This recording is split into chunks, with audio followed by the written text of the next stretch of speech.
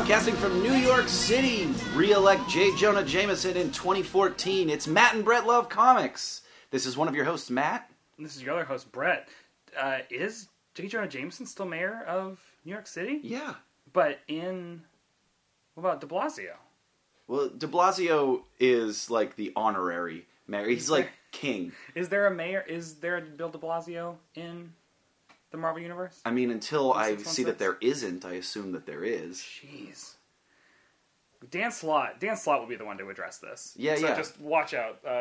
Amazing Spider-Man number 700, whatever. 700.13 will be the special election issue. Special, I know everyone, all you Bill de Blasio supporters got a lot of questions. Yeah. About this. Yeah. Anyway, Merry Holidays. Merry Holidays. I like it. I'll take it. Yeah. Happy Holidays to everyone. We're getting close to Christmas and the New Year.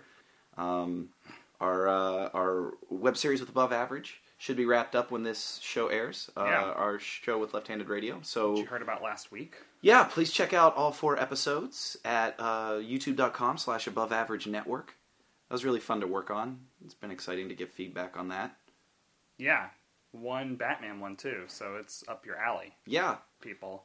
It's up your alley, people. You almost said that so threateningly. Well, give us views or I will track you down. Wow, okay, so you said that blatantly threateningly. Yeah, I'm threatening you. Oh. Specifically you. Get out of the room. Get out of the room. You don't think I'm talking about you, but I am. Come on, just go. Just go till I calm him down. Don't make me angry. Okay, oh God.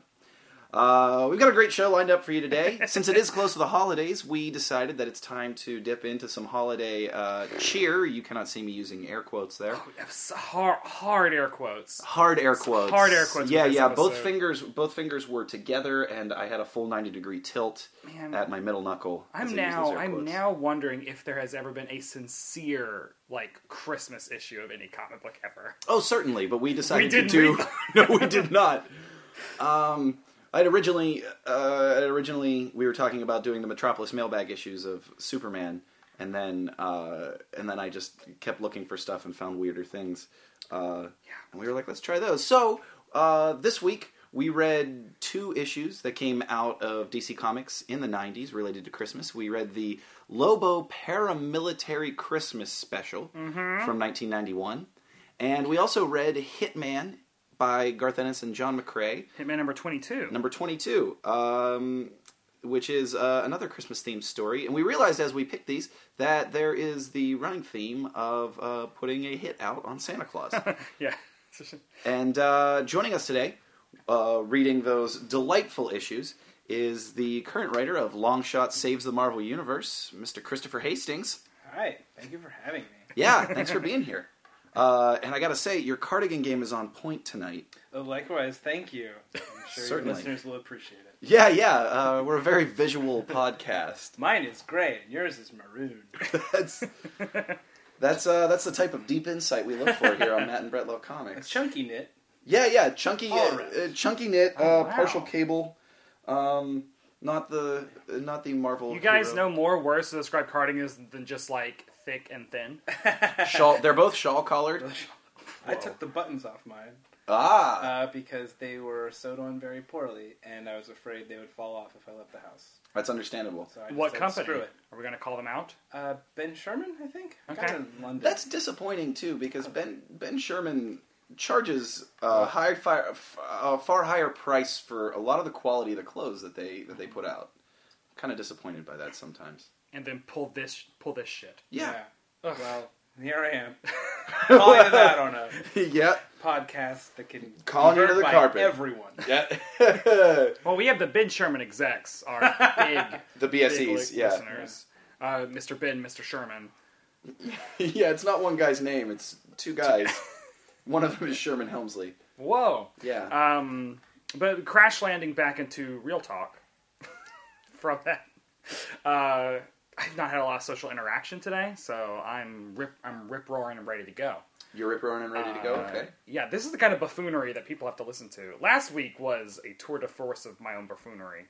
I wouldn't say it was buffoonery, it was fun. I made everyone talk about what superhero they want to have sex with. He did talk about that. So that was...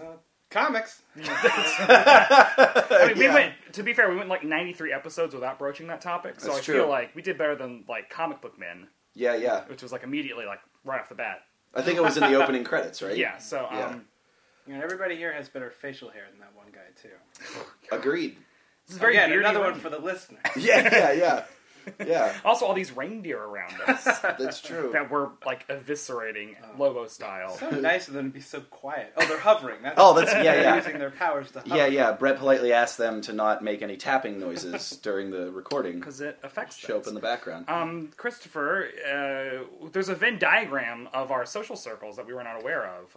That's true. You do improv comedy. Yes, I do. Which is a thing that listeners who do not know what improv comedy are have heard me and Matt prattle on about a lot in the past. It's true. So we're always very interested in learning about writers' like improv background. We talked about Kelly Sue DeConnick because she was an improviser and she was on a team with Dave Holmes around the year 2000. That doesn't surprise me though. Yeah, that lady is fantastic. Yeah, she's phenomenal. Hilarious and quick-witted, and we got to I don't know if we knew she did improv. We knew she was friends with Dave Holmes. And then it was like, well, you did improv? Let's talk about this. So, what is your history with improv and comedy and whatnot? Well, improv, I'll tell you, not very long. I think I've been doing improv for maybe a year and a half. But I hit it real hard, as I understand is typical. Yep. Yeah. So... Yeah, it's like heroin. Yeah. Well, I don't think it's cost me any friends. Well, then you're not doing it right. Yeah, I mean... I've neglected a lot of friends, but I don't know if that didn't cost me. Well, it's like you've got that thing where you burn out a lot of friendships getting them to come to the level 1 show. Yeah. And then...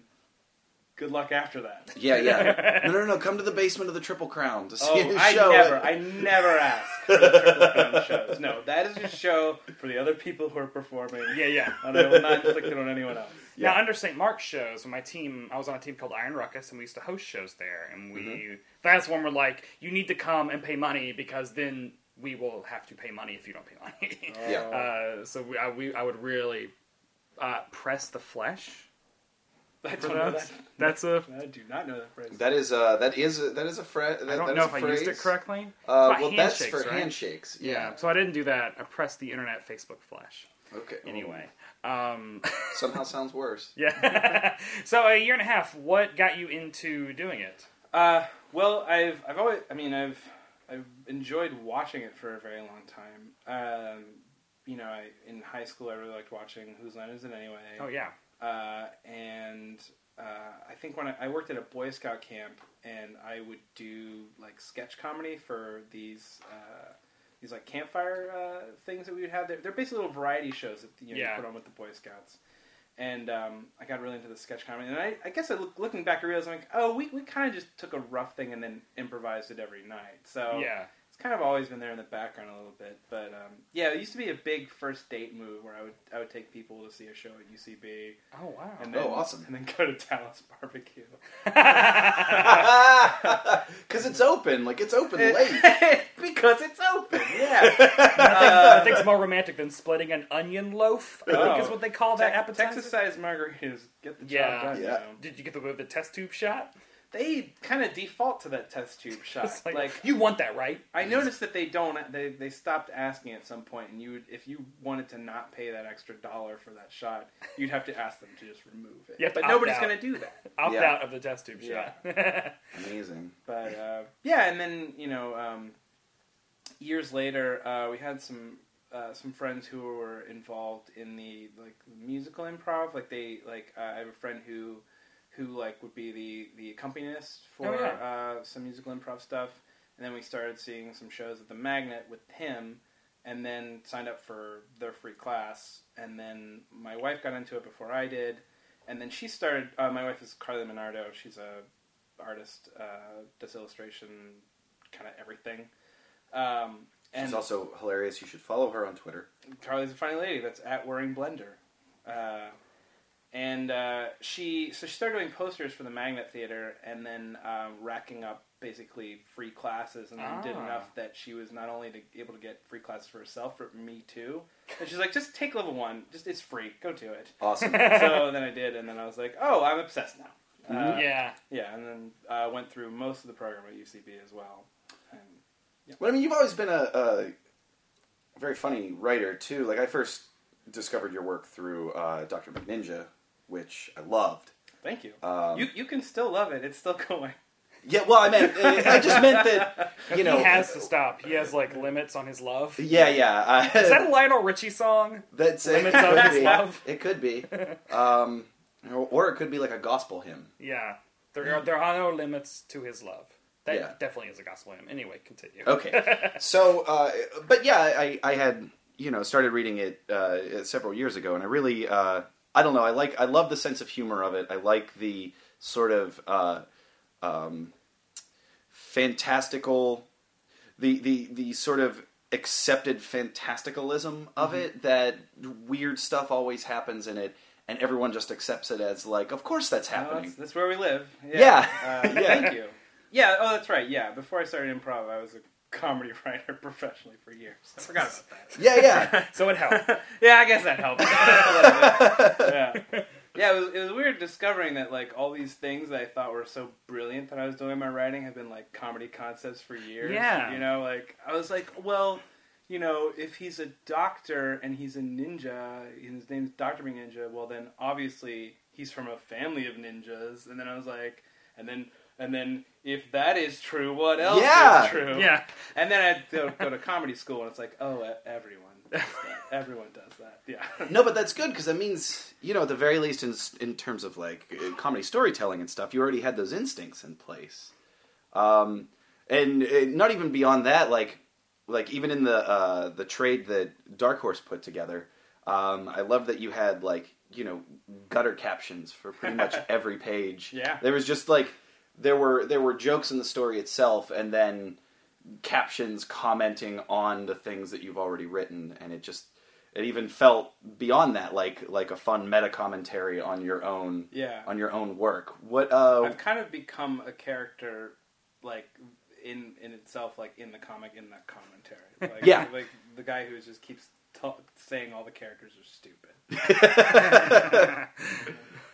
So where did that concept start? I mean, was that something that you were, I don't know, when did you come up with it? How'd you decide to just, like, chug away at it until it became something that was your job?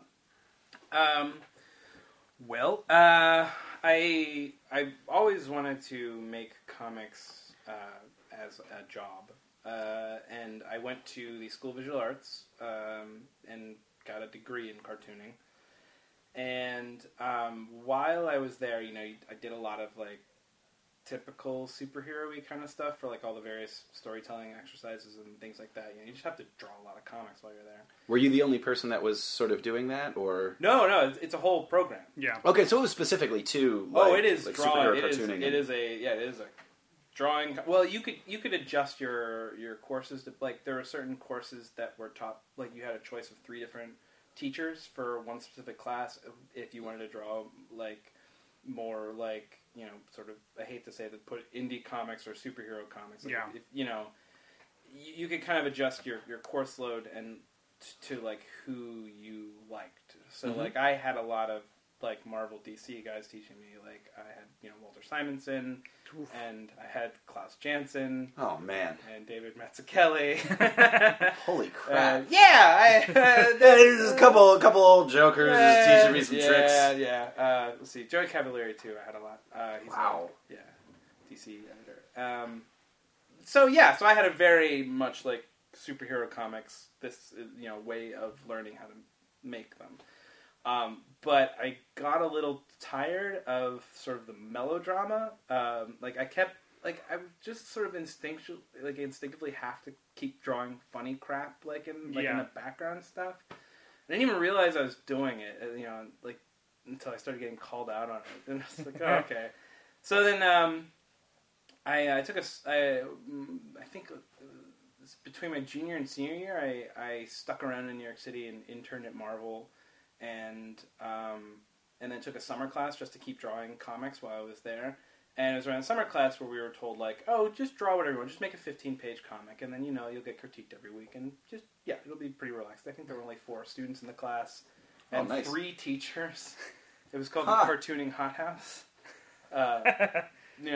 then just really not a lot of people signed up for it. But it was great. And then that's when I was like, well, I think I'm going to try this Dr. McNinja thing out that I've been thinking of. And that came about from...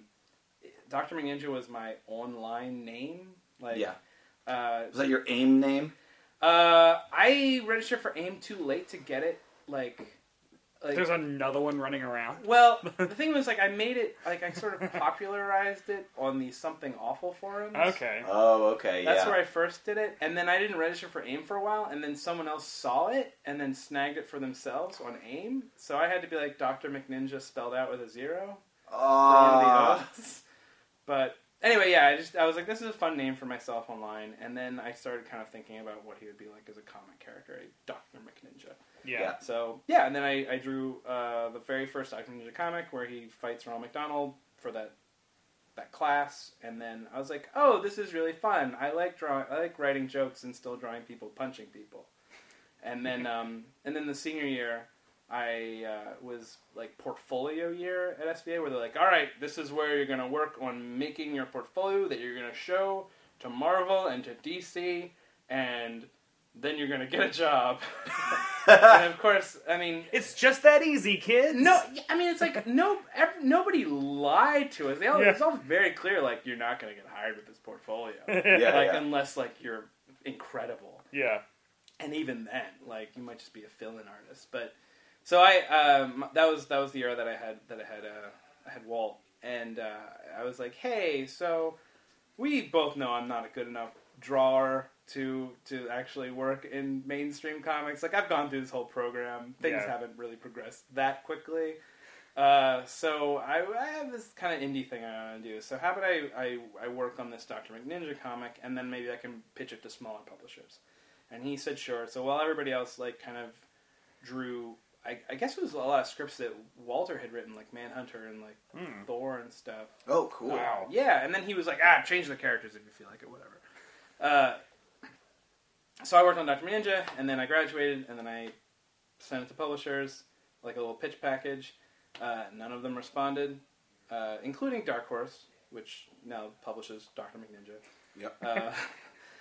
And I was like, screw it, I'm going to make it as a webcomic, and then I just decided to just go in, and then I was...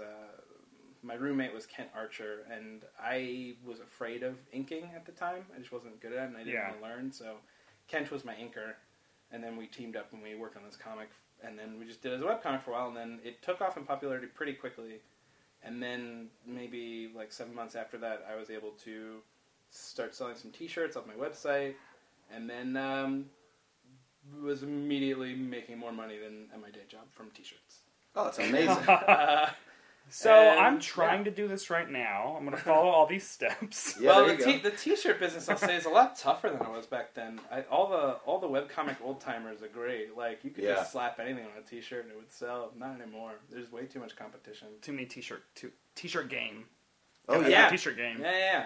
If you got to be the first person to come up with your Doctor Who, Calvin and Hobbes crossover shirt, or or you're out. Or your Zazzle store is gonna be shuttered soon. I have a friend that runs a t-shirt business, ZenMonkeyStudios.com, and I worked at his booth for New York Comic Con this year, and it's amazing, like, the competition that there is in that industry now, especially within it's an industry too, which is actually kind of crazy to think about. Like, even like 10 years ago, if you'd been like, the nerd niche joke t-shirt industry is gonna be huge, I'd have been like, talk to the hand because the face ain't listening. In 2004, at the wonderful Beaver Valley Mall in Western Pennsylvania, which says a lot already, but my girlfriend at the time, she was wearing a t-shirt that said, "I'm blogging this," and no less than 9 people younger than us asked us what that meant. Oh. And I was like, you guys don't know what blogs are? And then,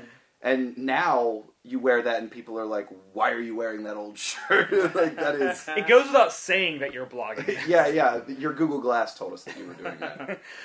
Well, but now, like, you might not have thought you would get attention from the big two with your art, but you've gotten it with your writing now. Because you are, that worked out pretty good. You've done a bunch of stuff for Marvel now. Yeah. Including Marvel Now. Longshot Saves the Universe is part of Marvel now. I believe so, because it is being published by Marvel right now. Right now. Yeah. So it's Marvel right Oh now. yeah, Right. it does say the now thing on the cover. I think. I don't Yeah. think. I'm not. It has the sure trade dress, I know. How, yeah. Oh, is that what you call it? What I called the thingy on the cover. The thingy on the cover. How do The I- cover thingy. Is Yeah. that? Oh, I think it's because I think I learned that at Wizard. Yeah. Cover thingy? No, trade dress. Oh, okay. I don't know. It's as if I don't know if it's like part of like the what do they call like the waves of Marvel now? They call it like Yeah. Oh, yeah, I yeah. don't think it's. I think it's somewhere in between. I mean, he gets a new haircut. So yeah, there That's is. pretty It's a Marvel now. soft reboot. Yeah. Well, how did that project come about? I mean, Longshot is created by Art Adams and Ann Nocenti in the '80s. Became Chris Claremont basically just like, hey, I like this character. I'm gonna make him an X-Man. Yeah. Oh, is that how that happened? Yeah, because I mean, Yeah, like yeah. his original miniseries is just a Longshot Mojoverse adventure, and then Chris Claremont was just head over heels in love with Art Adams' work, and I think like there was maybe, I'm guesstimating at this point, a long delay in any more new Longshot stuff, and Chris Claremont was like, well, I'll just take it, like I'll use him in, and Ann Nocenti was also the editor on X-Men at the time, Yeah. so it made more sense. But then like he disappeared for a while and then came back in Peter David's X Factor book, which is one of my favorites of all time. Yep. And now he has another miniseries, which is the first miniseries he's had since his original one. He had a one-shot in like the 90s, I do believe. Yeah, I was trying to pick up that. I think he loses his luck. I think is part of this, Yeah. this other story. Yes. A friend of mine who was a Longshot fan told me about it. I was like, I was not aware of this at all. Yeah. How did the assignment come about? The editor, Jordan D. White. Friend of the podcast. He's been on our He's show. an FOP. He is down with FOP. It was his idea. He called me up and said, hey, we want to make this comic called Longshot Saves the Marvel Universe. What do you know about Longshot? I didn't know anything. I was like, he has probability altering powers. It's one of the hardest powers to write. I didn't say. even know what it is. I Yeah. was just guessing based off the name, and then he told me, he's like, "All right, well, it's fine. We'll send you the comics, and you can read up." But he's like, yeah, he's X Factor Investigations is wrapping up, and we'd like to give Longshot a solo book again, and I think with his powers, we can do a lot of like crazy stuff, and Yeah. it'll be really fun, and he just wanted to see if I wanted to do it, and I said, yeah. Yeah, you've really like stretched his powers to crazy limits in this, but just like all of his luck and things falling into place. I mean, how is it wrapping your brain around writing stuff like that? It was hard, like because I didn't want things to be completely random. Yeah. I kind of wanted stuff to be set up so that when his luck went off, it kind of made sense, or it would lead to something else. Like it's a lot of domino effect kind of things. It's the first time. I mean, I've been reading Longshot comics for 20 years now. Brett's hip broke. And this is like the first time that I actually think you have seen any luck character, like Domino included, like any of these luck characters. This is the first time that in your book that you've actually seen events like leading up to when their luck happens. Yeah. Because usually it does just seem like out of nowhere, or like the writer being like, "Yeah, they're lucky." Yeah. That's easy. And I think that's a really cool take on him in these 3 issues that have come out so far. Yeah, I was really bothered that wasn't a thing in the past. I was like, I felt like it seemed like it had to be that way, which actually made things a lot easier for me because everything I wanted to do I hadn't really seen before. Even like when he's in the cartoon, like I watched his episodes in the X-Men cartoon, and I was like, he doesn't actually even get lucky. His eye just glows sometimes. Like, it didn't... But you got to be pretty lucky to have a glowing eye. Sure. Look, He's one of the most like. Yeah. I've wanted to be him for Halloween. Like I've come close to being him for Halloween a couple times Oh, because man. he's one of the most visually interesting characters out. I mean, like the bandolier, the throwing knives, 3 fingers, mullet, glowing eye. Like he has so much stuff going You on just for him. want an excuse to cut your hair into a mullet. Yeah, You've been talking about it for years. Well, Just no. do it. Now Longshot has a totally new So haircut. you could totally whip this into his new haircut. Yeah, I mean, Yeah. I had his sideburn. These sideburns he has in this comic, I had those. Well, in the college. artist does have those sideburns, which is I'm assuming why he has them. I do have to bring up the one of the most delightfully gay pages I've ever read in a Marvel comic book. Which, as a gay man, I flipped out. I was so happy to see when Longshot goes to the Rockabilly Barbershop in Brooklyn. The hipster barbershop, yeah. And then has all of the hairdressers, or salon? Wait, what are male? They're hipster barbers. Hipster barbers. Yeah. Basically, hit on him, which Yeah. is amazing. Yeah. And I was like, this is... Well, he's supernaturally attractive. Yeah. So. And I actually go to persons of interest I do barbershop. too. That's, Or I did before my man Johnny left. Yeah. Ah. Yeah. Jeez, I just go to the Yeah. Aveda hair salon in the mall across the street from me. Oh yeah, no. Persons of interest is great. It's called Humans of Interest in the comic because I put it in Park Slope, and I was like, well, everyone knows Persons of Interest is in Carroll Gardens or in Williamsburg, and this all has to happen on Union Street. So, I'm glad to know that professional writers get hung up in logistics as much as I do. oh Yeah. man, well, the whole thing with the first issue is about all these unlucky things happening that drive the Cosmic Cube towards Longshot. Yeah. So I have like a very specific route where they try to drive it through Manhattan to get to Staten Island, and then they keep getting turned around, which forces them to go into Brooklyn and then like by Union Street where all this stuff is happening. It's very important. I sent. We talked about this before we started recording. I'm not sure how to pronounce the artist's name. It's either Jacopo or you thought Jacopo, or it could be something else. Jacopo. I don't know. Is that offensive? I don't know. Is it? Why would it be offensive? Because I'm hyper aware. I don't know. Let's say, all right, Jay is Jay. a tremendous artist, and I really wish I knew how to awesome. pronounce his name. But I sent him a Google Maps route of the entire wow. way that like the truck goes like through Manhattan, and then they stop at Whitehall Street, and then have to go through the Battery Tunnel, and then get on the BQE. And, Yeah. Yeah. The subway station looks like a New York subway station. yeah, that's the Whitehall Street. Yeah. stop. Yep. Which rarely happens. Cloverfield. Big screen hit Cloverfield. Yeah, but it's an awesome miniseries. I suggest anyone who, if you read Peter David's X Factor book, you should definitely be checking this out, people. Thank you. Um, I've heard some complaints about the humor. Well, it's That there's humor? yeah. Wow. is this like? Do you go on Twitter and like look for that stuff, or Yeah. I you shouldn't. shouldn't? Oh, man. It's like it You looks. sounded like you were shaming yourself as you I said am. that. Well, no, I go and like I remember like the day it came out, I started looking and I was like, everybody likes it. This is what everybody likes it. This is great, which made me emboldened Yeah. to continue looking as it came Oh, out. yeah. And then once reviewers got a hold of it, not as happy. It seems like like the Tumblers, the Tumblin' Teens Yeah. seem to like it, but like. Which is But That's- somebody who will break down the entire synopsis of a comic in a blog and then talk about why they didn't like it. I hate that. Didn't like it. A review is Yeah. not a synopsis. I Yeah. hate that. That's so much. I think a lot of people that think they're reviewers mistake that for recappers. Yeah. And there's Well, a distinct difference. And I also don't understand like how you could do a long shot comic book and not have it be funny, because I actually think like, I mean, the X Factor itself, Peter David's original X Factor was hilarious, but his more recent version of X Factor, not that funny. But even Longshot in that book was a comic relief character. I think Longshot's always been a funny guy. Yeah. He's a happy-go-lucky. Exactly. He's lucky. He's happy-go-lucky. He's and not a dark, demented He's sort of carefree. guy.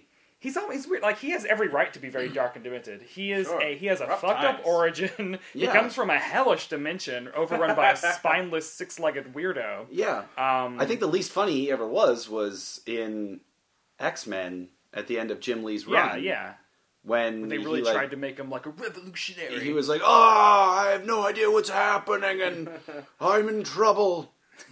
Memory wipes over and over. Yeah, yeah. Yeah, and I don't know how many times he's had his memory wiped. I feel like he's a character that disappears for a long time and then I think in between Peter David picking him up again, he hadn't been seen for like 3 or 4 or 5 years. I think. Okay. Oh, And yeah. I feel like every time he comes back, whatever writer's handling him just kind of like, yeah, there was memory wipe. Like it just Yeah. always happens. That's Yeah. kind of what I said.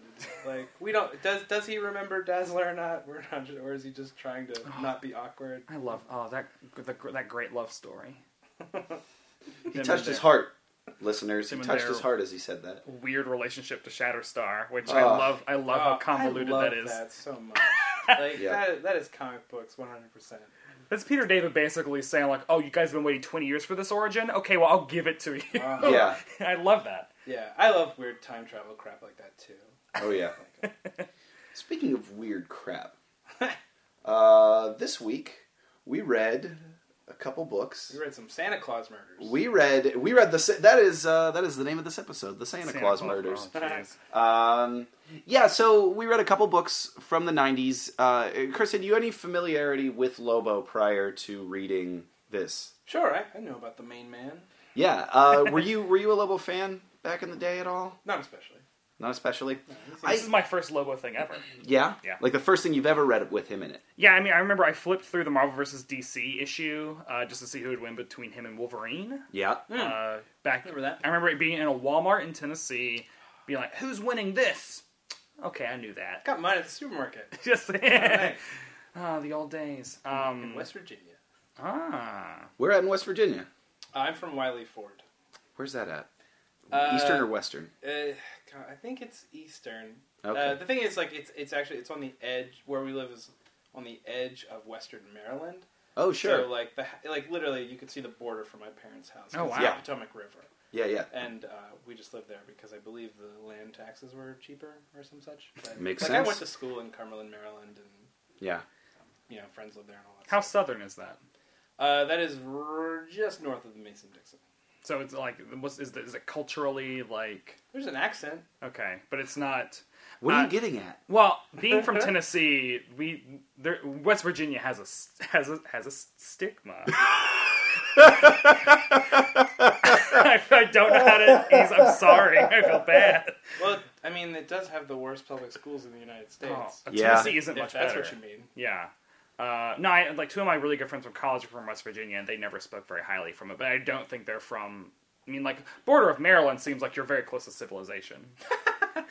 Yeah, And also, like the Wonderful Whites of West Virginia documentary. sure. Well, boy. is, like that's some terrifying shit. Oh, yeah. I didn't live that deep. Yeah. There's some like I mean, there's still very much a culture of hunting yeah, and Oh, yeah.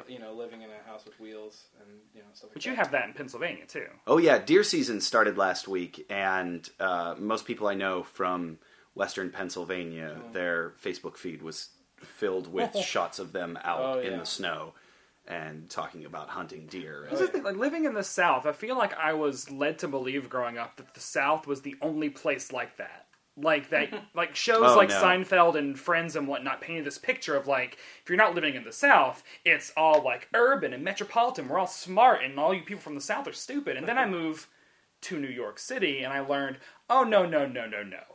90% of this state is exactly like the South. Yeah. Or like even driving across the country, I've learned like 90% of Pennsylvania is just Yeah. like the Oh, South. yeah. I was like, okay, I was sold a false bill of goods. Bill of goods. Bill Yeah. of goods. Yeah. But anyway, the Lobo, Taking a poke. Yeah. Lobo paramilitary Christmas special. I had to go on a West Virginia aside for some reason. Sure. So this book is written by Keith Giffen and Alan Grant. I believe Alan Grant is... What did Alan Grant do besides save some kids on an island of dinosaurs? That's... Okay, it's a different Alan Grant. Though I One do... of my childhood heroes. You're a clever girl. Congratulations. But was he a Batman guy? Didn't he write Batman? Yeah, he did. Okay, that's he wrote right. some out. He wrote. I think he was the first writer on Shadow the Bat. Hmm. He did that for a long time. Art by Simon Bisley. Yeah. This is some nutso art He here. did. He did a lot of. He did a lot of Lobo's first major appearances. Well, not his first in Omega Men, but when he became popular in the late '80s or early '90s, there was the Lobo miniseries, and then Lobo's Back. And then this paramilitary Christmas special, and I think there was an Easter special as well, which might have been a pseudo sequel to this. I'm just guessing. I'm trying to remember all this off the top of my head. But the Easter Bunny, who's the only person represented here, but supposedly other representations of holidays, all pull money together to hire Lobo to kill Santa Claus because Christmas is overtaking all of the other holidays in terms of importance and stature in the eyes of all communities around, apparently, the galaxy. Wow. Yeah. And Lobo goes to town. Yeah. Lobo is not afraid to murder Santa Claus at all. Well, it turns out Santa Claus is a pretty bad dude. Yeah, he's a PBD. Well, there's a really good. I like when they go to the to PYT. Yeah, Lobo. yeah, Lobo's a PYT. PYT. Santa the PBD. When they far to the north, in the land of everlasting isolate, the stronghold of Santa Claus is what they say. A brutal dictator repeatedly slammed by Amnesty International. This is the one page that actually made me laugh. Yeah. When they were describing what Santa Claus is in this, he ran his empire with an iron fist, planned malnutrition to keep his army small in stature but fighting fit, and fierce as ferrets. I like the phrasing "fierce as ferrets." Yeah. I like the idea that he breeds his elves so that like they're controllable but still like spry. Yeah. And like that's why they're so small. But as comedy writers, did we think this? Did you think this was funny? What did you make of the humor? I liked parts of it a lot. Other parts I'm like, all right, I get it. Like you shoot a lot of people. Yeah. But like I really liked the intro, which had something to do with like apparently this horrible couple lives in some sort of world where it's implied that like if they don't get their children presents, their children will murder them, and they're terrified of them. Oh, that's what I thought that was really slick how they didn't quite come out and say it, but then I got a little lost. Like apparently they're delivered this story of how Lobo kills all the children, and maybe this will save them, but no. Yeah. I did not know what to make of the bookend, or also their hair. Because she gets stressed and she loses it. As you're saying that out loud, and I'm, of course, just extrapolating based on nothing, but I wonder if that's even a commentary as if the couple represents the creators themselves saying, oh, we have to give the children a Lobo story because they want a Lobo story or they will freak out, they will flip their shit on us. I bet not, but I bet when they look back on it, they were like, oh, yeah, totally. We did it. yeah. Because that happens, you know. Of course. Your subconscious will put all kinds of stuff on the page. I mean, Keith Giffen is he's a hilarious writer. I mean, he did Justice League. Justice League, he did a bunch of the Annihilation. Like, Star-Lord was a really funny series. I mean, Abnett and Lanning's Guardians of the Galaxy stands on Keith Giffen's shoulders, in so many ways. I'll agree with that. So that's why I was expecting more of a romp, and you get it's kind of padded. Like they pad it out with a whole lot of just gory elf violence. Well, I mean that's what you came for. Yeah, right? I guess if you saw this on the shelf back in '90 whatever this came out in, that's what you're gonna want. Yeah, like I did laugh at how unnecessarily violent the shooting of the elves was. Like just the shredding. Like there's a page where we see one of them get their two of them get their brains blown out of their heads and like just chunks of their skulls flying everywhere. And then what's even odder to me, I don't know, I'm thinking in terms of heightening. You get past that page, and then you see another elf very violently and graphically get its head ripped off, and then the next page, or like 2 pages later, once we get through all of them, we see a pile of elf bodies, but it's the tamest. Like he walks away from it, the tamest image of all of them, which is just all of them riddled with bullet holes. Sure, you want to talk heightening versus lateral moves? Notice the dog only takes off arms. That's true. He does it 2 panels in a row. You just see him with the same exact angle with the arm, and I was like, you didn't heighten right. I question your heightening. That's true, and but it's 2 arms and a fart though. We get a boff. We get a nice boff at the bottom. I did enjoy it when he chomps down and has a fart. Yeah. Okay, this is like. This book's because when you swallow food, you have to fart immediately because your body only has so much room for matter. Right. Get this air out. Push the air away. The cover of it says seriously suggested for mature readers in small print. It says warning contains bad taste in the form of ultra-violence, icon bashing, and the finger, more offensive than Christmas usually is. Yeah. It's just crazy that DC accurate. It's crazy that DC published this. Oh yeah, I guess that's not really under an imprint, is it? This predates Vertigo. Yeah, there. Vertigo didn't exist, and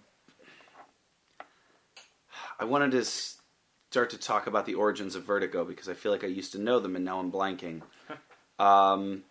Like Vertigo was sort of created because there was a controversy surrounding a very specific book, and I would not be surprised if it was this one. Oh, brother! What was Lobo? This is not Lobo's first appearance. He appeared prior to this. Lobo appeared in like Omega Men weird number 3. if this was his first appearance, Right? Oh man, so many questions. Why is he killing Santa? Why does he look like Slash? Yeah. I got that vibe hardcore from this one image. Like, he just looks like Slash in the November Rain video or something. Oh, yeah. Like, or maybe Slash in the November Rain video looks like Lobo. Which came first, the Lobo or the Slash? That's a great question. But I just, like, can't imagine being a kid and reading this. Was Lobo originally a Superman villain? Was that originally? No, Lobo was originally in Omega Men. He was like, it was like a space book in the early 80s that DC put out. He was just like this random guy that was sprung from a prison. He had like a weird like orange and white and purple jumpsuit, like his first couple appearances. And it wasn't until in the late 80s that they decided to, I don't... Slasherify him? Yeah. I mean, they just kind of, you know, turned him into this like hyper-violent... Yeah, bounty hunter that runs around the galaxy calling everyone a Bastitch. That was the one thing I always knew about Lobo, is that everyone was a Bastitch. He also is a big fan of midriff shirts. Or no, that's his jacket. His jacket. Oh, yeah. His jacket doesn't go all the way down. Does that excite you? Is that eye candy for gaming? We spent a lot of time going over my type last week. That's true. Lobo is squarely not falling the type. That's fair. Basically, like, Lobo, I mean, from my reading of this, is like Lobo is like DC's Deadpool, just with none of the humor. Oh. Well, is it not humor? I mean, they're aiming for humor. Yeah. Well, I guess, like, it's the same type of story, except, like, Lobo himself doesn't make a lot of jokes, or, like, doesn't have a lot of, like, one-liners, whereas, like, Deadpool is nothing but one-liners. Yeah. It's interesting, too, because I think we also have to view it within context of time and sort of advancement in our own expectations of comedy. Yeah. You know, like, you look back at classic shows. I won't include Cheers. But, like, there are definitely certain shows that are considered classics, and you go back and look at them, and the comedy's slower, there are less jokes per minute, the writing is... it isn't as concise because there are other things. Which one are you talking about specifically? That influenced it, that were influenced by it, that have built off of it. Yeah. If I had never seen a story where the Easter Bunny wants to kill Santa Claus, I'd been a lot more into this. Yeah, that's fair. Like, I think I saw a sketch like show a couple days ago where that was the plot. Oh wow! Where it was like, is the Easter Bunny wanted Santa Claus dead? It's always the Easter Bunny, but there aren't that many like fictional icons associated with holidays. Like Thanksgiving doesn't have one. Halloween just has a whole bunch of monsters. Oh, Indians. Yeah. Thanksgiving has Indians and it's the fictional. Those are the fictional characters that are associated with anthropomorphic turkeys. Yeah. I guess that makes sense. They're also the two associated with the different ends of Jesus' life. Yeah. I like. I did too like the reveal that for no reason Santa has a gorilla for a roommate. Yeah, that's pretty great. I was struggling with that too. I was like, why is he friends with a gorilla? And then it really made me question things like, why does Dr. Ninja have a gorilla secretary? Yeah. Oh no! I was like, I'm just as guilty. Chris calls up and is like, guys, you made my world fall apart. Can't do a podcast. Bye. It's something I've been struggling with since because I remember I had a reason and I forgot it. Yeah? It says roommate Kong. Yeah. Roommate. So there's some interesting Donkey Kong imagery with the gorilla at different points. Like with throwing... Oh, like when they're building the warheads and stuff too? Yeah, exactly. Yeah. Like, it's like the scaffolding kind of thing. And yeah. I mean, I do like that, like, it is nice that Santa Claus does get in some shots on Lobo. Mm-hmm. Like, I kind of want to see more of this Santa Claus's life. What happened? Like, Sure, what made him such a what made him? bastard? How did he become this bastard? Oh, that's something I was curious about. Is like there's a part where like he's about to kill Santa. Santa's like, "Why don't we go fight?" And they're like, "Why here?" And Santa's like, "It's more room." And I'm like, I don't know why they switched locations because it seems like they never actually pull back a shot far enough to see what this fight location is. Yeah. Or why it would be advantageous to Santa Claus. Yeah. And why he would want to go hand to hand with Lobo. Because all the Yeah. panels are super tight close-ups. Yeah, exactly. They're all super tight. You could have done this whole fight in his little palace room too. Well, it's like, okay, we got to get 42 pages. We need to have a page of them walk into another room. Yeah. We need to just hand it out some, because there are a lot of full page splash pages in this. Well, that's Yeah. nice. I mean, Yeah, it's a nice breather. But they're gorgeous too, because it's Simon Bisley, and I think his art's fantastic. yeah, I thought it was really cool looking. I thought it fit the tone and kind of, I think, maybe elevated the story a little bit. Mm-hmm. Yeah, I mean, he kills Santa not maybe at the end of the act 2. So it's the whole third act at the end where basically it's Lobo just wandering around the North Pole, finding the naughty and nice list, which I thought was okay, maybe that was kind of funny. Yeah. Yeah, that was It's fun. okay, there's naughty list, nice list. Huh. Surveying his I like that he's visual looking enemies. at it in terms of this naughty list is all competition for me. Yeah. Yeah. So we have to wipe them out. I really enjoyed that too. And then there's a little footnote. It's and then he kills the nice ones too. It's what's Yeah. the point of the list? You just need to aim a bomb at every house. yeah. With a child, I guess? He only spares childless Yeah. couples. Yeah, congratulations, you're infertile. So there's no, this is not in continuity, right? Oh, it's in another universe, Okay. isn't it? It's a... Is this another dimensions? Santa Well, I mean, Claus? yeah, it's sort of, this is technically a tale told in a book. That's true. Oh, yeah. Yeah. So, It seemed very clear that the unhappy couple in the beginning and the end are from some other planet or dimension. yeah, it's never specified, and I thought that we were going to get that. And I flipped back to the beginning, and I thought I might have missed it, but it seems like it is Christmas in another world. Right. Which they said is the thing that happens. Yeah. And then, of course, we get the reveal at the end that the book is only good for one tale and then disappears.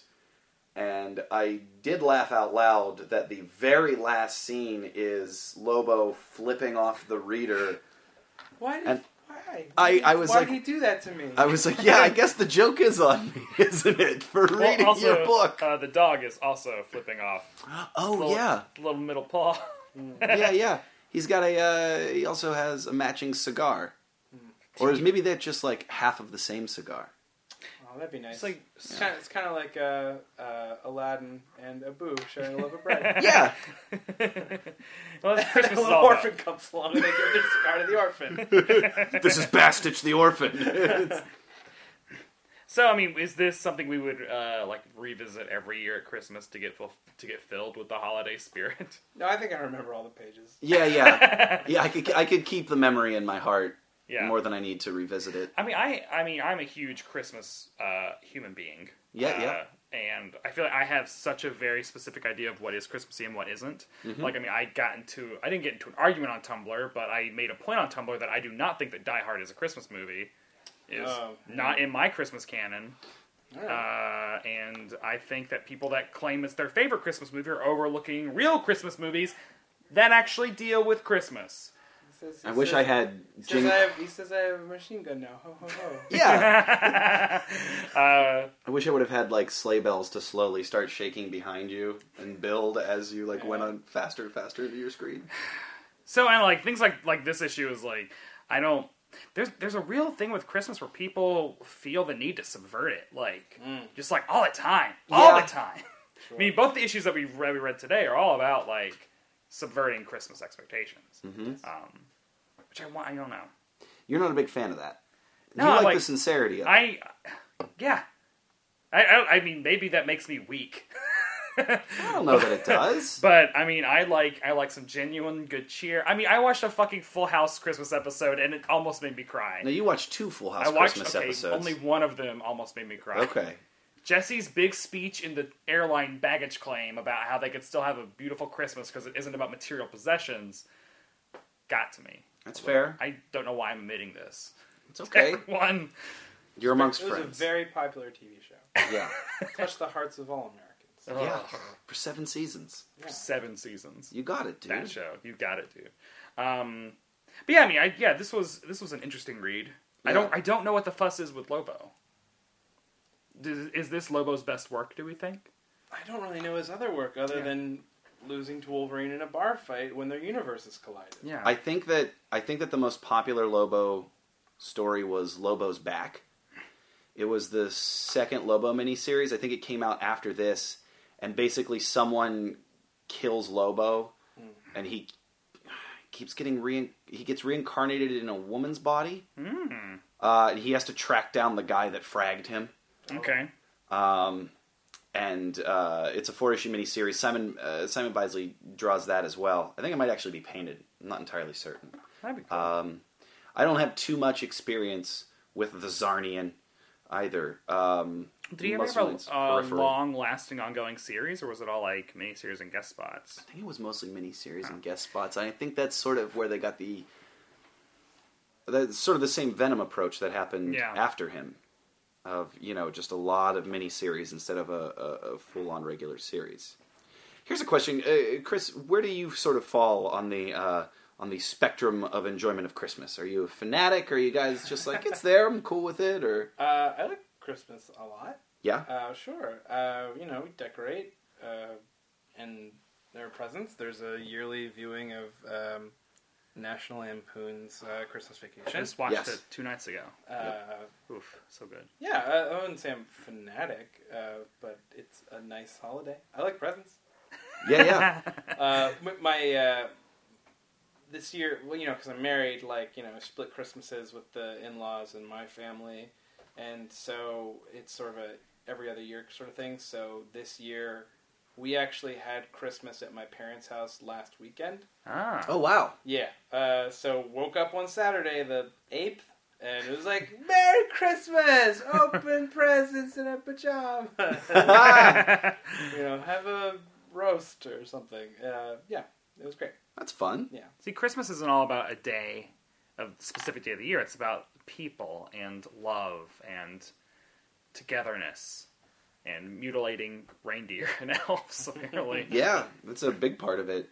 There's a lot of mutilation that's been going on in these books, and it sort of continues with Hitman 22, which is called the Santa Contract, which I thought was an incredibly funny book. Yeah. I really liked it. Yeah, that was really solid. Yeah. Yeah. Have you ever read any Hitman before? Yes. Okay. I've never read it. This is my first Not a read lot, from Hitman. but yeah. And this also, Vertigo exists at this point, because this is 98. And Hitman is not a Vertigo book. Yeah, No. He's a Batman guy. He is. So here's a fun little piece of history. Hitman debuted in a summer where Marvel and DC concurrently released annuals where every single annual had a new character introduced. Extreme, Empirine, Executioner. Yes. I know. A lot of characters with the word blood in their name. Uh-huh. In fact, the DC Genis crossover at that time was called Bloodlines. And then there were sub-storyline like Bloodlines, The Bloodening, Bloodlines. That's really close to Blood Ties. That's like the same year almost. Because Blood Ties was 94 with Right. Avengers X-Men. So this was summer of 92 and or maybe 93. Doesn't matter, Matt. Anyways, 93. He showed up in the annual for Etrigan. Am I adding a letter or taking one out? The Rhyming Demon. The Rhyming Demon. Thank you. He debuted in that annual because this was the creative team on that annual. Oh, John McCrae and Garth Ennis. Yes. And John McCrae's also the lead singer of Cake? Yes, Is that but his I name? do not It's believe not the same guy, but they're both named John McCrae, right? But they do both wear short skirts and long jackets. And play Vibra Slaps. Yes. I believe this John McCrae also always says, uh-huh, oh yeah, all right. But yeah, so they went on about a year or two later to do a full-fledged... I think he had a couple appearances in backups and maybe some Batman annuals or something over the next year or two, and then they began the Hitman series itself proper and placed him in the DC universe.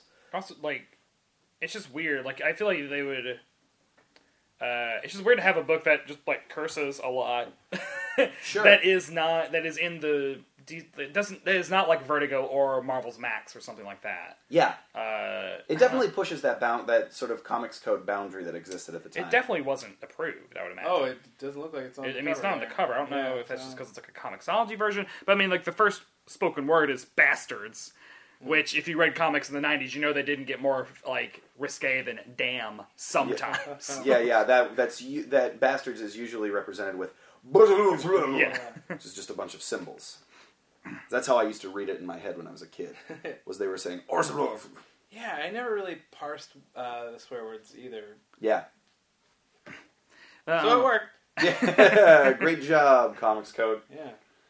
So a gentleman who's a janitor at a nuclear company, a nuclear power plant near Gotham, which is strangely owned and run by two gentlemen that look like Montgomery Burns and Mr. Waylon Smithers. That's what it was. I was like, why are they doing this panel? Yeah. Oh, okay. Oh. Yeah. Yeah, I see that. Cute. So the janitor is like in one of those like shitty things happen to people scenes that Garth Ennis writes, is knocked into a vat of radioactive chemicals by a man dressed in a Santa suit, bringing in Christmas bonus checks, and What an crawls evil out. corporation. Yes, what a horrible evil corporation.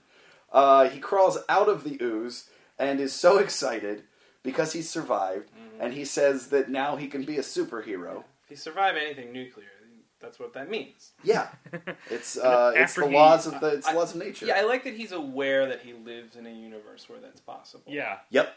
Well, don't they even like bring up like that happens a lot? Yeah. The last the Burns and Smithers stand-ins talk about their last accident. Oh yeah. Developed mucus powers and went off to form his own super team. Remember? Yeah. Yeah.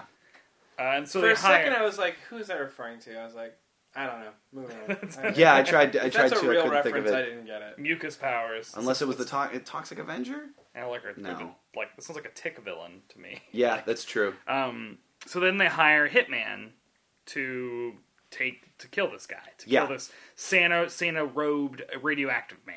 Right. Now, part of the conceit of Hitman 2, and I haven't read all of it, which is a mistake on my part, is that, it's a very street-level story in Gotham where this is a guy that will take on fantastical villains, but he's a contracted hitman. And he has buddies, and he hangs out and drinks at a bar. He doesn't really make any qualms about being a terribly good guy or a horrible guy. He does wrestle with it, but it's a very interesting real-world take on someone that would be in that situation in a fantastical setting like Gotham City. Yeah, and he's got his friend. What's his name? His psychic guy? Which one? Oh, I'm looking at names. I should have been more prepared. Yeah, my brain broke. Franklin from Grand Theft Auto 5. Yes. Yeah, it's Franklin. Okay, cool. Yeah, so they're broke on Christmas Eve, and they get the contract. Net. Like $10,000, right? Yeah. To go off this dude. It's like, okay, cool. Yeah, We'll do because that. he was excited and said he could be a superhero, and when he grabbed the person to tell him that excitedly at the nuclear plant, they immediately succumbed to radiation poison and decay. Yeah. And the other guy that was standing there said, "Well, those look like supervillain powers to me," and he goes, "Yes." Guess you're right. Give me that Santa suit. Yeah. That's not going to melt when I put it on. Right, It's because... made of like a weird polyester blend. Oh, there you go. Poly blends. Now, the interesting thing about this issue to me was that it is entirely, the narration is all done in, Christmas rhyme. That was really off-putting when I would switch from the narration to the dialogue. Yeah. I'd keep trying to read it, in meter. I'm like, oh, wait, they're not doing that anymore. That's my only complaint, really, with this issue, is that I feel like Garth Ennis should have just done it, whole, Dr. Seuss How the Grinch Stole Christmas style, where, sometimes you'll get lines of dialogue, but those lines of dialogue rhyme with because narration. They do have that in the boxes. Sometimes there's and then he said da da da da da. Yeah. If it's in the box. Yeah. So I wish they had done that. Really just stuck to the game that they had established. Right? Yeah. Yeah, there's not really a fantastical solution to killing this guy either. They run him over with a car. He goes to a shopping mall to just like kill people. Yeah, Mall of Mammon or Mammon. Yeah, what's the correct pronunciation of that? Yeah, it's like Mammon, and they run him over with a car to try and stop him. Yeah, and then Well, this is really funny. It's like he gives this whole speech about like, you know, please, like I'm begging you, don't like don't kill me, show mercy. But Tommy and Nat had no mercy for Bob, not with him being a 10,000 job and about to be shot full of hollow point holes. He at last learned the cost of his venomous soul. Yet a Blade Runner fan was this miserable heel, and Rutger's great speech from the end he did steal. Yeah, Which I love. I've seen things. Amazing. That was a really good reveal. Yeah. I like that. Yeah. So we all thought this was like funnier. Like, would you say this was a more well-crafted comic? Yeah, than Lobo? It's a solid. Yeah. Also, I thought I liked the way the Santa guy was drawn. He just looked cool. Yeah, I like the relationship between Tommy and Nat too. Mm-hmm. I don't know. It feels really natural. They rib each other, but you can tell like it's not mean. All the dialogue just seems very seems to flow very well, and I like the setup. I like the interaction. I like the sort of payoff at the end. Nat mentions that Tommy's dating a cop or an ex-cop and ribs him about that, and then the Christmas present that he gives him at the end is a Junior Cop set. After he had asked him if she lets him wear the uniform when they're in bed. Well, see, they give each other Christmas presents. I don't know. This is now like warming my heart a little bit. Yeah. Tommy, of course, gives Nat a 6-pack of beer, wrapped, which is hilarious. I mean, these guys are like, you know, they're not high class guys. I guess is what I'm trying to say. No. This feels like. I believe Hitman gained popularity when he barfed on Batman's shoes. Yes. Yeah, that's a thing that happened. How long did this series run? I mean, 60 issues. Oh wow. Yeah, I think it ran until about 2000. It ran right up until I think that was like the last thing he did for DC proper, and then left to do. Or no, he was still doing Preacher. He was wrapping up Preacher when he started doing Punisher. Wow. Interesting. So I've never jumped into this universe, so I'm a noob here. Yeah, it's worth it, I think, and it's another on the long line of lists of books that I mean to finish. I've read the first, I think, 8 issues, and it's really they were all really good.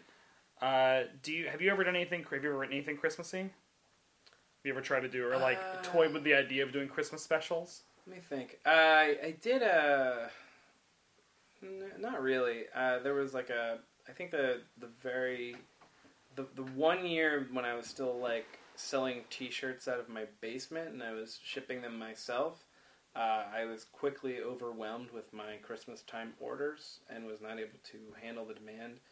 So I prepared a comic that people could print out and give to people to tell them that they had a Dr. McNinja shirt on the way. Oh. And it was about the elves mutinying and saying that they were so tired of everyone ordering Dr. McNinja merchandise for Christmas, and they wanted to make wooden trains, and they overthrew Santa Claus, and then Christmas was ruined. And they're like, "Well, sorry, this is why your shirt's being delayed."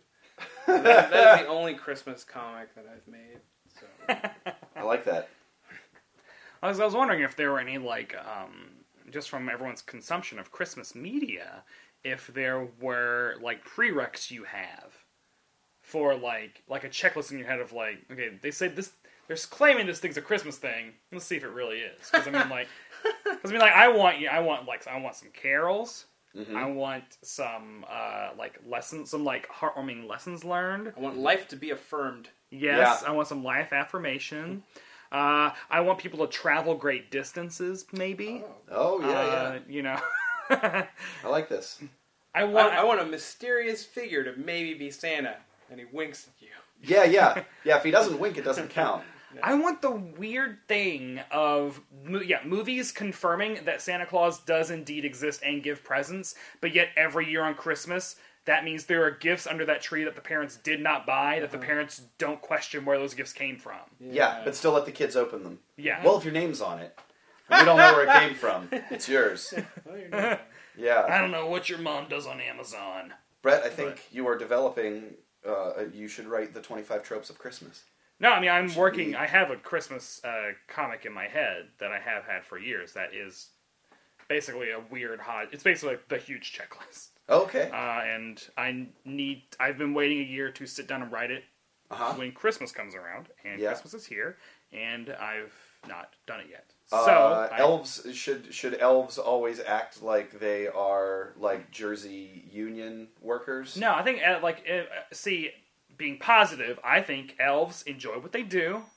For one thing, they're good at what they do. But I'm also not going to put any type of like weird Rankin Bass restrictions on where their lives can go. If Hermie wants to be a dentist, he can be a dentist in my version of the North Pole. Okay. There's a society that has many needs. What about a situation where a reindeer can understand what humans are saying and reacts in a way like, "Oh, brother"? Yes, because again, in my interpretation, reindeers should be fully formed characters and also should be able to talk. They do have names. Yeah, they have names. They have personalities. And I think there's a lineage of reindeer. I think the 8 reindeer that we know are so popular because they lasted a long time. Mm-hmm. Maybe to bring it back. They're like to the UCB Supreme terms, Court justices, or I was going to say a Herald team at the UCB theater that everyone remembers. It's because they're flawed. They were around for a long time. Or I guess it'd be Bastion, which is the longest running. I had a spreadsheet anyway. He does. He has a lot of spreadsheets. It's pretty impressive. Just coming to terms with my life. Every episode ends with Brett breaking down and having a realization. Do reading either of these issues make you want to maybe? Would you want to handle? Yeah, actually, I was thinking that. I was like, oh, now I kind of want to do that. I actually just remember, though, in the Dr. McNinja, in the first Dark Horse book, Night Powers, there is a Christmas story, but I didn't write it or draw it. Oh. Benito Sereno, who writes The Tick, and did some, I think, Adam Eve. He loves Christmas stuff, and he wrote a story where some frost giants come to Cumberland and have to be defeated by the hat that possesses snow and creates Frosty the Snowman. They make a snow giant out of Frosty's hat to defeat them. Oh, that's great. It is pretty good. I can say that I had nothing to do with it except pay them for it. So it's great. Well, you bought it. You can. It's yours. Yeah. Just take control of it. You get to have ownership over good taste. Awesome. Well, I'm glad that I'm glad we read some Christmas issues. Yeah. I'm interested to find some life-affirming Christmas issues. I would recommend the 2 Metropolis mailbag issues of Superman from 91 and 92. The second one happens during the funeral for a friend, Aftermath, and it's all of the other DC superheroes. So the first one is about Clark and Lois answering a bunch of letters that people send Superman care of the Daily Planet. Mm-hmm. And on Christmas Eve, he tries to fly around the world and answer as many of these letters of people who had asked for his help as he can. And the next year, he's dead, so his superhero friends try to fill in for him. It's like the rest of the Justice League tries to answer all of those letters. Nice. It's pretty life-affirming. There's that Alex Ross story, right, where it starts off with him delivering the Rockefeller Center Christmas tree. What? Yeah. That was that Alex Ross and Paul Dini, right? Yeah, that's right. Paul Dini wrote that. Okay, well, I need to track that down. Yeah. That sounds delightful. Well, I think it turns into Superman trying to solve real-world problems and finding out that he can't, which seems to be typical for him. Okay, as long as it isn't Superman, killing Santa Claus. No, this is before Superman decided it was okay to start killing people. Okay, cool. Yeah. Snyder. There is also, if you are in the market for a life-affirming Christmas special, the Avengers Annual #1 that just came out earlier this month by Catherine Immonen and David LaFuente, which is Christmas Eve night at the Avengers Mansion with Tony, Steve, Natasha, Bruce, a little bit of Shang-Chi. A little bit of Shang-Chi. A little bit of Shang-Chi. It's gorgeous. It's very Christmassy. Cap goes to a Veterans Center on Christmas Eve, because of course he does. Oh, yeah. It's nice. I'm still older than all of you. Yeah. I fought Nazis! America was behind my war. Oh, and then it's like, that's like the wrong thing, Cap. You've gotta learn not to say that so much. A Christmas story is still a future tale for me. Oh, man. Oh, there's definitely some... What if a Christmas story was about young Steve Rogers? Oh. What if Ralphie was Steve Rogers? Oh, man. Someone make a t-shirt of that. There you go. I'll pitch the busted tees. Awesome. Well, thank you so much for coming by and reading these 2 issues. Yeah, thank you for and chatting it up. Yeah. So please take this time, plug away. Let us know where we can find you online. Where you want us to look at of your work, and where can we get it? All right. Well, I am currently working on 3 different comic series right now. Yeah! Hooray for busy. Yes. All right. So I write and draw Dr. McNinja, which you can read at drmcninja.com, with collections available from Dark Horse. And then I draw the comic Galaga, which is based off of the old video game Galaga. Yeah. It's written by Ryan North of Dinosaur Comics and Adventure Time. Yeah. Oh, nice. It's hilarious. I draw it okay. And and then, of course, we mentioned that I'm writing Longshot Saves the Marvel Universe. And the final issue comes out next week. I don't know when this goes up, but... it'll be up by then. Yeah, okay. Yeah. Well, yeah. That's a really quick... It was like every 2 weeks. Yeah, right. It was a really quick turnaround. Let me tell you, it made for some interesting deadlines. Did you say wide-eyed? Yeah, that's why we brought in another artist on the 3rd and 4th issue. Sure. Awesome. And where can people find you on the tweeters? At Dr. Hastings. Yeah. And that's spelled out, right? Dr. Hastings. It's just Dr. Hastings. Dur Hastings. Dur Hastings. Yeah. Dur Hastings. Dur Hastings. Great. And as I always... forgot where the Galaga comic is. Sorry. Oh, It's at shiftylook.com. Shifty Look? Shifty Look, where you can read all kinds of comics based off of Bandai Namco properties. Oh, wow. Yeah. That's great. So there's like Dig Dug and Little Pac-Man, like some other ones. But yeah, anyway, a lot of comics over there. Awesome. You got a really clean style, too, that I really like. It's very readable, and I think you have excellent storytelling skills. I think that comes across in your writing as well as your art, and I think all of your work's really fun, and I think everyone should check it out. Thank you. I find my artwork to be serviceable. Okay. You can always go to mattandbrettlovecomics.com to find more info about this episode. You can check out the show notes where we'll have some scans from this from the comics we read today, so you can see just how much Lobo looks like Slash. While you're there, you should also does that make every issue of Lobo slash fic? Oh, I think so. Good night, everybody. While you're there, go on and talk to us. Let us know what you think about the episode and past episodes as well. You can also go to facebook.com/theylovecomics and talk to us there about the episode. Yeah, while you're on our website, why not check out some of our back issues in the back issue bin, such as the episode where we did discuss Planetary with Kelly Sue DeConnick. This is the episode where we did find out that she used to do improv comedy with Mr. Dave Holmes. Yeah. What other issues should people check out? Oh, last year's Christmas episode, pseudo-Christmas episode, where we read Generation X, issues 1 through 4, with Matt Fisher and Nicole Dressel. Oh yeah, I forgot. That 4th issue is a life-affirming Christmas issue. Well, I don't know. And then it ends with the M'Kron Crystal... Yeah, and also, like, a school teacher dies, like, right. of a heart attack. So yes. Maybe it isn't that. It's kind of a downer. But it's gorgeous. It's great. It is. Also, we really appreciate you guys leaving reviews for us on iTunes, because it really helps us out in ways that we don't understand, but it 100% does. So please consider leaving a review in iTunes if you fancy doing that sort of thing, and you should, because you're nice people. Please, sir. And there's still a few shopping days left until Christmas. We have our holiday gift guide up on the website, mattandbrettlovecomics.com. Please go check that out. If you click on anything through there, we have some of our great past guests who've contributed some fun gift ideas for you guys. Want a sweet horse mask? We got you covered. We've got you covered. Also, any purchase you make through that kicks money back to us, because Amazon does that kind of thing. So it doesn't cost you any extra money. It costs Amazon a little bit extra money. And you really want to stick it to the corporations this holiday season. Cha-ching's the season. As always, thanks to our producer, Ben Regeeb, for doing all the things we don't know how to do, and being the Nat to our Hitman. What's Hitman? That works. What's Hitman's name? Tommy. Tommy? His Yeah. name's Tommy? Yeah. I just got done reading The Disaster Artist about the making of The Room. So Tommy. Thank you, Ben. Hi, doggy. Hi, doggy. My favorite customer. Bye. That's me. Oh, God. It's a... I'll plug that. Buy that through our Amazon store. Buy The Disaster Artist, written by Greg Sestero, who played Mark in the book, and was also the line producer, and also the casting director of that movie.